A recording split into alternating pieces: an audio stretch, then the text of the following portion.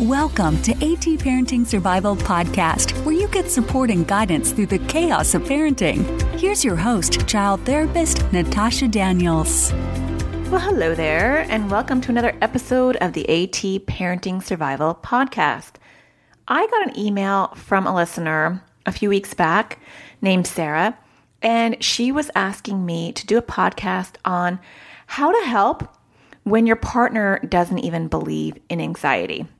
And I thought that is a great topic because I deal with that all the time in my practice. It's incredibly common that one partner, now I'm not going to be sexist, but honestly, like statistically, that tends to be the male in the relationship. Not always. I have had quite a few moms that I can think of over the last decade or two that were the one that didn't believe in anxiety. But more often than not, the dad has a hard time believing in anxiety. Now, you might be a dad and say, hey, it's my wife. Totally cool.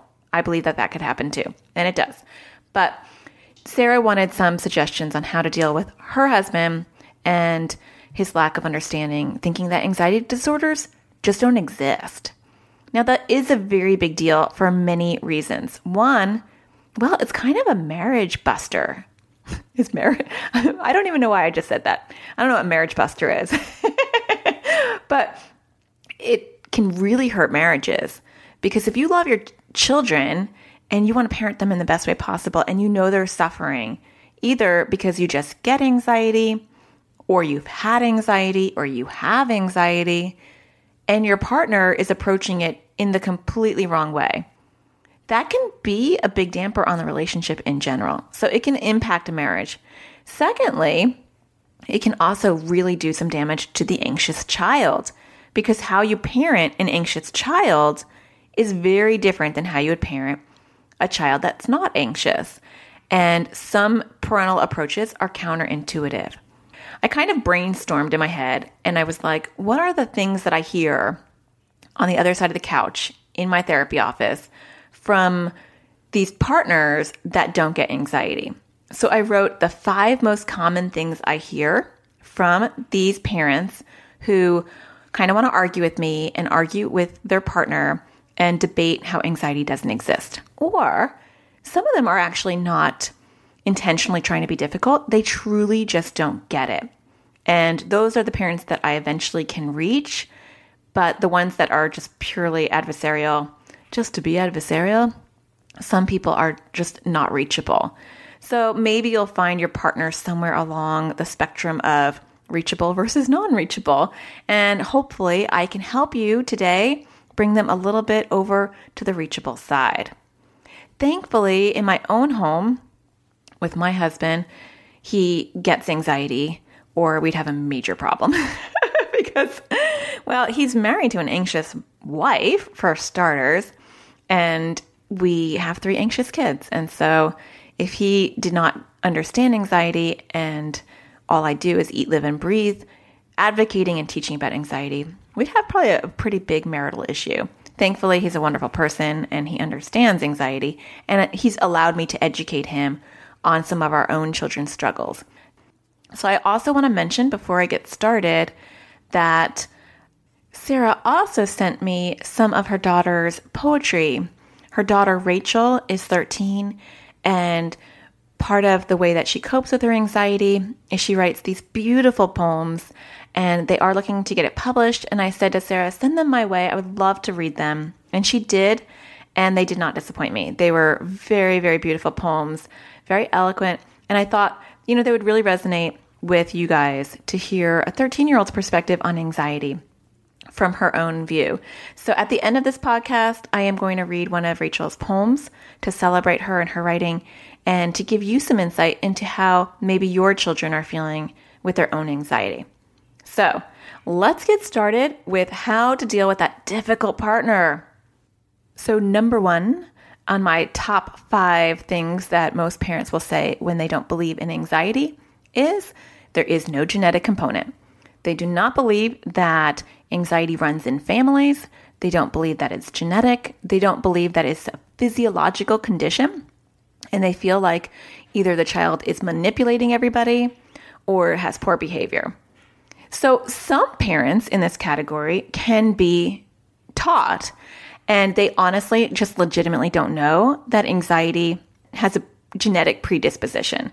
And so there are a lot of parents that come into my practice, and I find that I spend the first parenting session just educating them, because they'll say, I don't even understand why my child is anxious. And we'll get to that because that's actually one of my numbers of my top 5. So I'll spend some time talking about how anxiety can make the amygdala overreactive. And so just like we have kids with diabetes who have a pancreas problem, kids with anxiety have issues with serotonin, and they have issues with an overactive amygdala. There is plenty of research to support that anxiety has a genetic component. And I was going to link all of these articles to help you in your fight with your partner to strengthen the understanding and the concept that anxiety has a physiological basis, but there are so many, and a lot of them are very scientific, that it kind of depends on your partner. Are they going to read a scientific journal, or do they need something that's kind of watered down? So instead of me doing that, you can simply Google genetic component to anxiety. I put that in Google, and a lot of good articles popped up. So if you really want to bolster your evidence that anxiety has a strong physiological basis, Google that, and then there's going to be tons of scientific research. There's actually some fluffy, like Psychology Today articles that are a little bit more palatable and digestible to read, and you can provide them with that evidence there. A lot of parents just don't understand that. They didn't realize that anxiety has a genetic component. So there's a lot of well-intentioned parents that just need educating, and that might be your partner. You have to say, look, anxiety is just like diabetes. We wouldn't be upset with our kids if they were diabetic. We would look at treatment, and we would look at providing them with all the things that they need in order to help them with diabetes. So one thing that I do with parents who are having a hard time with anxiety in general is I equate it to diabetes a lot. And I do that because I want parents to see that it is a medical condition. Now, yes, anxiety can be caused from trauma or from a rough situation, and environmental stressors can definitely make it worse. But today I'm talking about anxiety disorders that are genetic, like general anxiety disorder, panic disorder, even OCD, even though that's not the primary thing of what we're talking about. Some parents have a hard time acknowledging that there is a genetic predisposition to anxiety because there's some pride. And so if I acknowledge that there is a genetic predisposition to anxiety, then irrationally parents will think, well, then I'm to blame. I genetically have given this to my children, and so that makes me feel bad. Or with dads, I see a pride thing more often. I don't want that to be something that's in my genes, and they equate anxiety to being weak or to being, to use horrible words like a wuss. I mean, I've heard all sorts of things in my practice, to be wimpy, a lot of these weird stereotypes. And it couldn't be farther from the truth. But I think that sometimes is why some parents don't want to accept the genetic predisposition slant to anxiety. Okay, anyway, on to number 2. They have nothing to be anxious about. Why would a 5-year-old be anxious? What does my 10-year-old, who is born with a silver spoon in their mouth, have to be anxious about? Or I give everything to my child. I provide them with a great house, a great environment. They have nothing that they don't want. Why on earth are they anxious and stressed? So there's almost like an anger to it, like kids don't have a right to have anxiety because their life is so great. Well, that doesn't make any sense at all. If a child, going back to the diabetes again, because I think that you really want to bring it back to it being a medical condition. If a child is diabetic and you feed them all this glorious food and you're like, here are these delicious bakery items and carbs and then now you can't process that. Your pancreas is having a problem processing that? I give you all this amazing, great food I baked from scratch and you can't eat it? You can't stomach it? You can't hang with that? What's wrong with you? Why are you so ungrateful? Okay, we would never say that to a diabetic kid, right? I mean, that would be kind of weird. It's the exact same thing. Someone who's anxious, someone who has an overactive amygdala, or someone who, has some serotonin issues that is legitimately physiologically going on in their body, they can't control if they're stressed or not. And in fact, most of the kids who have an anxiety disorder stress about things that have never happened and will never happen to them. And so all those questions that a lot of parents ask who don't get anxiety, like, I don't understand why he's afraid to go to school. Nothing bad has happened to him at school. It's not about school. Or I don't know why she won't go to sleep at night. No one's ever broken in. Or I don't know why he's so worried about a fire. We've never had a fire. Or I don't know why my kid is so worried that I'm never going to pick him up. I've always picked him up. What is his problem? It's not about you. It's not about what you've done or what they've experienced. Anxiety is all about what can be, what the potential is, what ifs. That's anxiety. And unfortunately, our amygdala is designed to provide us with threats so that we can be prepared. And so the overactive amygdala is going to provide us with way too many what ifs, and our body's going to react to that. And so 99.9% of the time, kids are going to be anxious about things that have never happened or will never happen to them. And so, yes, a toddler can be anxious. A lot of dads will say to me, how can my toddler be anxious? I mean, they haven't even started life. What on earth can be so anxiety producing when you're a toddler? And that just shows me that parent doesn't get anxiety, because a toddler can be diabetic, and maybe they haven't had some amazing, delicious things yet, but they can still be diabetic. So that is number 2. On to number 3. Number 3, I often hear parents tell me, if they could just be more positive, then everything would be fine.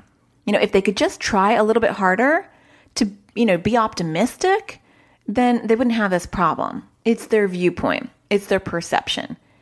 And that is very simplistic, because yes, if somebody can change their thoughts, they can actually change their brain. But changing their thoughts is an uphill battle. Because if my brain is programmed to think in a negative, anxious sort of way, and all of the neurotransmitters that are going on in my brain and my amygdala all want to make me panicky and make me worry, and they're providing me with scenarios that are not happening in your brain. So you might go to bed and just think about your day tomorrow and think about relaxing. But an anxious child is going to wonder, or may wonder, I wonder if anyone locked the back door. Now, they don't control those thoughts. They don't want to have that thought. They're not sitting there going to bed and saying, you know what? I think tonight I'm going to stay up for a few hours and just obsess about the safety of my family and whether we're going to live to see another day. That sounds kind of relaxing.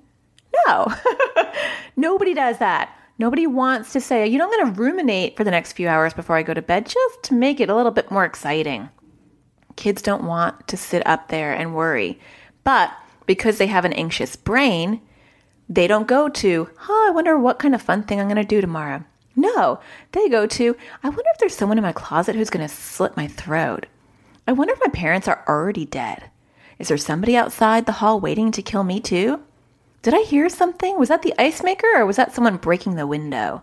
Yeah, that's what an anxious person thinks. And so you want to explain that to your partner, or hopefully maybe you got your partner to listen to this podcast episode. That kind of helps, because I'm kind of speaking directly to those people. All of a sudden I've noticed that that's what I'm doing. So if you're listening to this and you're not listening with your partner, I'm sorry that I'm screaming at you. But I'm trying to give you some insight that you can share with your partner to give them a better perspective. Anxious kids will inevitably just think of anxiety-producing things. And so they have to get out of that hole. They have to dig themselves out of the hole that anxiety physiologically puts them in. So that's the difference. So yeah, if I am Joe Schmo and I don't have anxiety and I go to bed and I'm all happy, I can fall asleep pretty easily. Or if I have to go to work the next day and I'm not bombarded with too many anxious thoughts, maybe a few, oh, I got to talk to my boss today, but then other than that, I'm okay, then yeah, it's pretty easy for me to face my fears because I'm going to just get in the car and make myself feel better. Okay, my boss isn't that scary, whatever, and I'll go to work. But if I'm an anxious person, I have to go to school and I have to get in the car and I'm thinking, gosh, I wonder if we're going to make it to school alive, Maybe we'll get in a car accident. Maybe someone's going to hit us. I wonder if my parents are going to pick me up after school. Or maybe a meteorite is going to hit the school and we're all going to die before I get to go home. Kids do think like that, and it's not because they want to.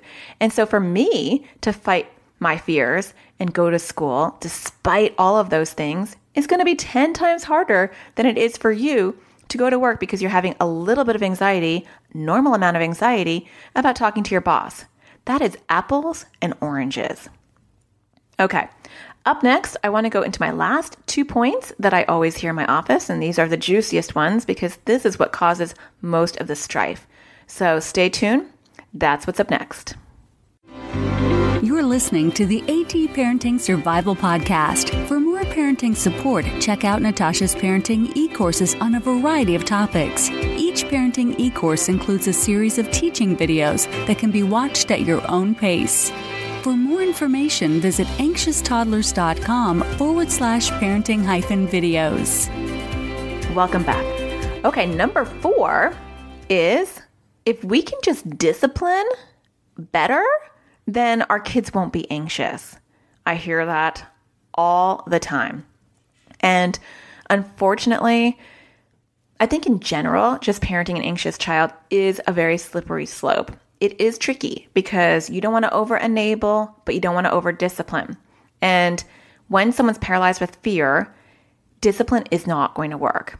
And so I tell the parent who doesn't get anxiety, I say, look, you could do your approach. I mean, if you want to be punitive and ground her because she won't go to school, you can do that. I'm not having a problem with that, but what I am having a problem with is that it's not going to work. So do it, but it's not going to be effective. Or you can spank her if you want to. That's your prerogative because I don't condemn or condone any parenting style. But let me just share with you one thing. Spanking her isn't going to hurt. Spanking her isn't going to help. So it's not that I'm philosophically, having an issue with whatever your parenting is. I'm just telling you that it's just not going to work. So do you want to do something that will work or do you want to do something that won't work? That's the bigger question. So it's not that you and your partner maybe are disagreeing on the parenting style, although maybe you kind of are, but you don't really want to present it that way. You just want to say, look, I've read and I've listened to podcasts like this one, and I'm just telling you that parenting style is just not going to work for our kid. And yes, you might have to parent your anxious child different than you have to parent your other kids. And that's just life. I always tell my kids, and they probably hate me for it, but I'm always like, life is not even and life is not fair. We all get different things at different times depending on what we need. And so your anxious child might have to be parented in a different way. I do talk about how to discipline anxious kids in episode 21, and that might be a good one for you and your partner to go back and listen to, because discipline is probably the number one thing that parents disagree on when one parent doesn't really believe in anxiety. You really want to kind of get on the same page, and if you can't, then you can either talk to your partner and say, look, I'll deal with her. I have had parents do this where the parent who understands the anxiety will say, I get her anxiety. I know that you don't understand it. Can you just, for the next few weeks, let me deal with her? So sometimes if you're not able to reach your partner, some parents are able to at least get some control over the discipline, because the worst thing for an anxious child is to have two different parenting approaches coming at them at the same time. It's really not helpful. If your partner can't get on board, then you can at least say, look, I understand that you don't get it and you don't have to get it. Anxiety is so confusing and that's fine. Give me a month. Let me just parent her in the way that maybe will help her anxiety or what I think will help her anxiety. And let's just see how it goes. And then we can regroup and we can see, after a month. Or maybe it's a permanent thing. Or maybe your partner is willing to try to incorporate your parenting style. and see how it goes. Or maybe they could care less and they don't want to talk to you. I'm sure there's a lot of you out there who are probably in that boat where you're like, oh, there's no talking about this. Like there's no changing him. There's no, getting him to let me parent only. And unfortunately, in those situations, you're just going to have to work around your partner. I mean, you could recommend that maybe you go into couples therapy because it will create a big marital strife. Or you do whatever you can do, because my guess is if that's the case, you might have other marital issues besides the anxiety. Maybe you're not seeing eye to eye on a lot of things. But hopefully your partner is a little bit more flexible.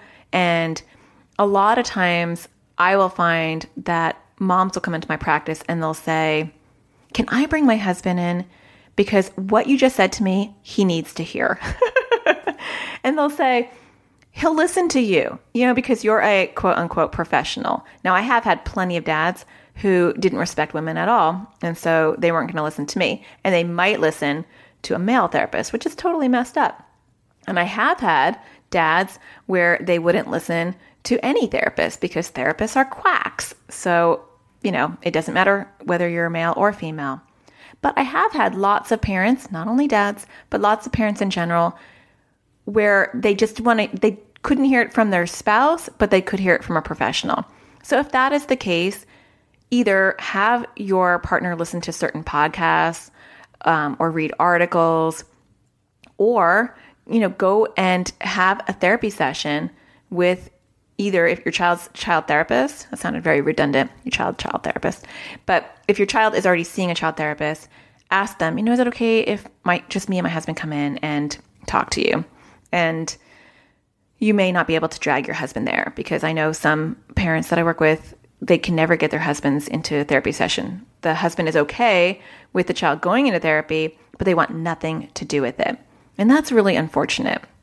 I have had some dads who are willing to take my online class. They won't come into therapy, but they will take my online class, and they learn a lot from that because it's a little bit more palatable to not have to face somebody. One of the big things I hear a lot from moms about their partners is, he just doesn't want someone to tell us how to raise our children. I hear that a lot. And my response to that is, I'm not going to tell you how to raise your kids. I'm going to tell you how to raise an anxious child. Any anxious child. And I'm also going to tell you how to figure out your child's anxiety so you know how to help them with it. There's a big difference. So a lot of times there's just that rigidity because there's a pride issue. I don't want some stranger to tell me how to raise my kids. So to get around that, your partner can read books. They can take online classes. You can take my online class. You can visit I have an online class for anxiety and an online class for OCD. And you can see both of those at no www, but just anxioustoddlers.teachable.com. And I have 2 classes. I have one little class on how to get kids to listen, but it's not about anxiety or OCD. So let's talk about the last most common thing I hear from parents who don't believe in anxiety. And that is, you know what? She doesn't act that way for me. He doesn't do that when I'm with him. She doesn't do that when I'm with her. You coddle them. You baby her. This is your fault. If you didn't baby her so much, she wouldn't be this way. You caused this. So maybe you get some rendition of that. And some of you are probably like, yes, oh my gosh, that is verbatim what happens at my house. And I know this because I sit across the couch from couples all week long listening to them say these things to each other, and it's horrible. And I always have to jump in and say, no. Nobody created this. This is physiological. Go back to point number 1. And then I talk about how anxious kids will shut down when they are intimidated. And so, yes, he may not act that way for you. He may sit there and be the most compliant, fearless kid. He might go to bed and he may not say a thing to you. But that does not mean that he's not anxious. When kids are threatened, when they worry that they're going to get severely disciplined, or maybe their perception is they're going to be severely disciplined, or your tone is really rough or barky, the child is going to be intimidated. And when kids are intimidated, they shut down. So they're very compliant and they're not going to push boundaries. And so maybe they'll stay in their bed. Maybe, mom is out somewhere, or maybe she is on a trip and you're tucking the kids in for once and they don't get out of their bed. And you're like, go figure. It's because I put my foot down and I don't coddle them and I don't baby them. I just threaten them. Well, yeah, that might be very effective in the short term, but your child is laying in bed paralyzed with fear, and they're not going to convey that to you. And so all of those endorphins and the cortisol and all those chemicals that really are not good for your child's body are pumping through them, and they're just laying there in bed. And they're laying there terrified and traumatized for a very long period of time. And eventually they do fall asleep. But what they've learned from that experience with you is that they need to keep their anxiety undercover. And their anxiety isn't going away. They aren't developing any coping mechanisms. They're not learning how to talk about their anxiety. All they're learning is to keep it quiet and deal with it themselves. So there's a couple things that happen with kids who aren't able to express their anxiety. One, they never develop any kind of emotional vocabulary. So they never learn how to talk about their feelings, which in general is pretty sucktastic. I don't even know if that's a word, but it's pretty sucky, because if your kid doesn't know how to talk about their feelings, they're going to be horrible partners for somebody else in the future. So great. Now we're just kind of perpetuating that vicious life cycle of, how maybe your partner is to how your kid will be with their partner. It's not just about anxiety. They just won't articulate any of their emotions because they're going to be shut down. Secondly, their anxiety is going to manifest physically, because if I can't talk it out and I'm not being given coping mechanisms to work it out, then I'm going to physically get it out. So I'm going to have a lot more somatic issues. I'm going to have stomach issues, GI issues. I guess that's kind of the same thing. Headaches, maybe some panic attacks, things I can't control, some insomnia. Maybe as I get older, I'm going to have hypertension and heart issues because the stress that I'm putting on my body. So long-term, completely not healthy. The important thing to realize is that the child isn't developing any coping mechanisms. And so their anxiety is not going away just because they're behaving for you or they're not letting you know that they're feeling anxious. And if a child is not able to talk about their anxiety and is not comfortable to admit that they're anxious, they feel guilty or embarrassed or shamed because of your reaction, they're not going to tell you when they're anxious. And if they don't tell you when they're anxious, then there's no opportunity to help them face their fears. And there's no opportunity to develop those coping mechanisms. And a lot of times, anxiety can quickly turn into depression.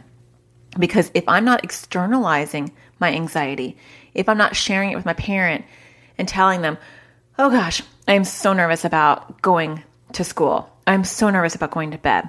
I'm so nervous about talking to other people. And I'm not having a conversation with you. And then you're not giving me coping mechanisms of, okay, I know that's really tricky, but there's ways that you can work through it. Let's talk about slowly working towards our fear and giving them those coping mechanisms. Then they're just going to sit with it. And they're going to sit with it privately. And that's going to be very depressing. And that's when anxiety can turn into depression. So the parent that kind of brags that their child doesn't seem anxious on their watch is kind of an uneducated parent, because they're looking at the surface and assuming there's nothing in the ocean. Well, yeah, the ocean looks very, very soothing and calm and looks like there's nothing going on, but there's lots of sharks and all sorts of things underneath the water. So ignoring that a problem exists doesn't mean the problem goes away. It just means that it's not handled. And nobody wants a problem that's not handled. It's already hard enough to get kids to talk about their anxiety and to talk about their fears, let alone having a parent that shuts it down. So that would be my rebuttal for any parent out there or any partner that you're dealing with that says, you coddle him. It's your fault because you baby him. Yeah, there is a fine line. And I do feel like if you listen to any of my other podcasts, I talk a lot about empowering anxious kids and the fine line between enabling your anxious child and empowering them to fight their fears. And I think that's maybe where some partners get it wrong, is they think that if we acknowledge the anxiety, that we are catering to it and that we're growing it bigger. When in reality, the best way to deal with anxiety is in small incremental steps. So if I have a child who is not wanting to go to bed because they're terrified at night, and they legitimately feel like their life is in danger because that's how anxious kids feel, yes, just saying, come and sleep with me, or I'll just lay with you, isn't really a good solution for anxiety. Now, I always say to this, if you have a family bed and it's a philosophical thing, that's great. I'm not talking to you. But if you just want your child to sleep and you're like, you know what, they're fine as long as they sleep in our bed, or they're fine as long as I lay with them, well, you're not really teaching them. So that is all the way on that one side where maybe your partner is fed up. But your child is not going to just randomly all of a sudden develop skills to cope with sleeping on their own, like overnight. That doesn't happen. It has to be incremental. So then you'll have to start working towards that. And we're not going to talk about that today because I'm wrapping up my podcast, not revving it up. But I do talk about sleep issues in episode 10. So I just wanted to add, though, to those partners out there who are listening, or to you when you talk to your partner, you're not saying you want to give into the anxiety. Just the opposite. If you read anything or listen to anything or watch anything that I do, whether it's my YouTube channel or my podcast, I am very, very big in empowering anxious kids and my own kids. They don't get to just feed their anxiety, but you have to understand how to do that and how to do that correctly and not bully them. There is a big difference. Well, I hope that I reached some partners out there or gave you some ideas on how to talk to your partner. So a little bit of podcast housekeeping. If you want to join my private Facebook group, I would love to have you over there. You can join by going to the direct link at facebook.com/groups/AT Parenting Anxious Kids. If you're not sure about all that, you can just go to my website, and I have a pink button at the very bottom. It was gone for a few days because I had some hiccups with my website, but it is back. And I also have some good news that is probably only good for me. But I'm always complaining about my website being called anxioustoddlers.com.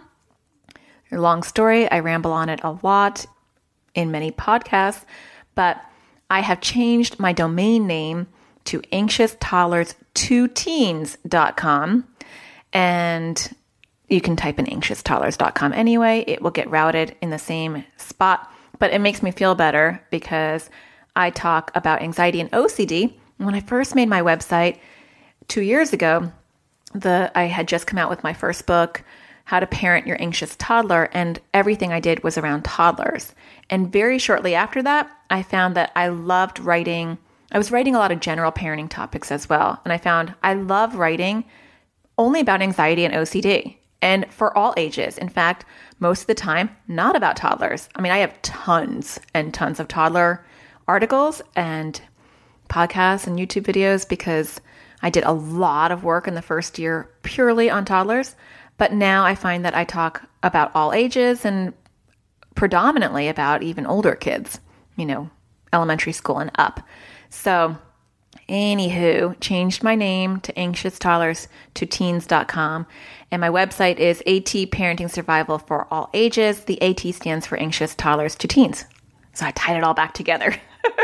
I know you're so excited. You could care less, but I'm thrilled because I finally found a way to kind of fix that problem. So if you want to join the private Facebook group, that would be great. And if you want to get my weekly newsletter so you know what's going on with AT Parenting Survival, then there is a link below if you are listening to this on iTunes. If you're enjoying my podcast, please, you can take 2 seconds of your time. And if you're listening on iTunes, there are stars by my podcast name, and you can just click a star and show your support. If you're feeling really giving, you can leave a review. It'll take you 20 seconds. And I definitely appreciate those reviews. And they help other parents decide if they want to really commit their time to listening to podcasts, because podcasts are a big commitment. So I appreciate all the people that do that every week. And for those of you that listen but haven't done it, if you can take a moment to do it, I will say thank you in advance. So I want to end this podcast episode with some amazing words from Rachel. And I want to thank her for sharing her insight and her poems with us. This poem is called Overcrowded, and Rachel is 13. What am I doing here? Living this white lie of a life? Maybe I'm lazy, crazy. Maybe I'm just out of my mind. All these people, all these thoughts banging on the back of my eyes. What am I doing here? Hanging from this string made of human veins and ivy? Laying on this bed made of black leather and metal, trapped in this skin made of dry ice and dust? What am I doing here? Laughing while I'm crying, worlds already dying, crashing into the sun, following something I can't explain. Don't even think for a minute you're sane. What am I doing here? Wise words from a 13-year-old. Okay, I hope you find the sparkle in everything you do. Take care. Thank you for listening to AT Parenting Survival Podcast. For more tips and parenting support, visit anxioustoddlers.com.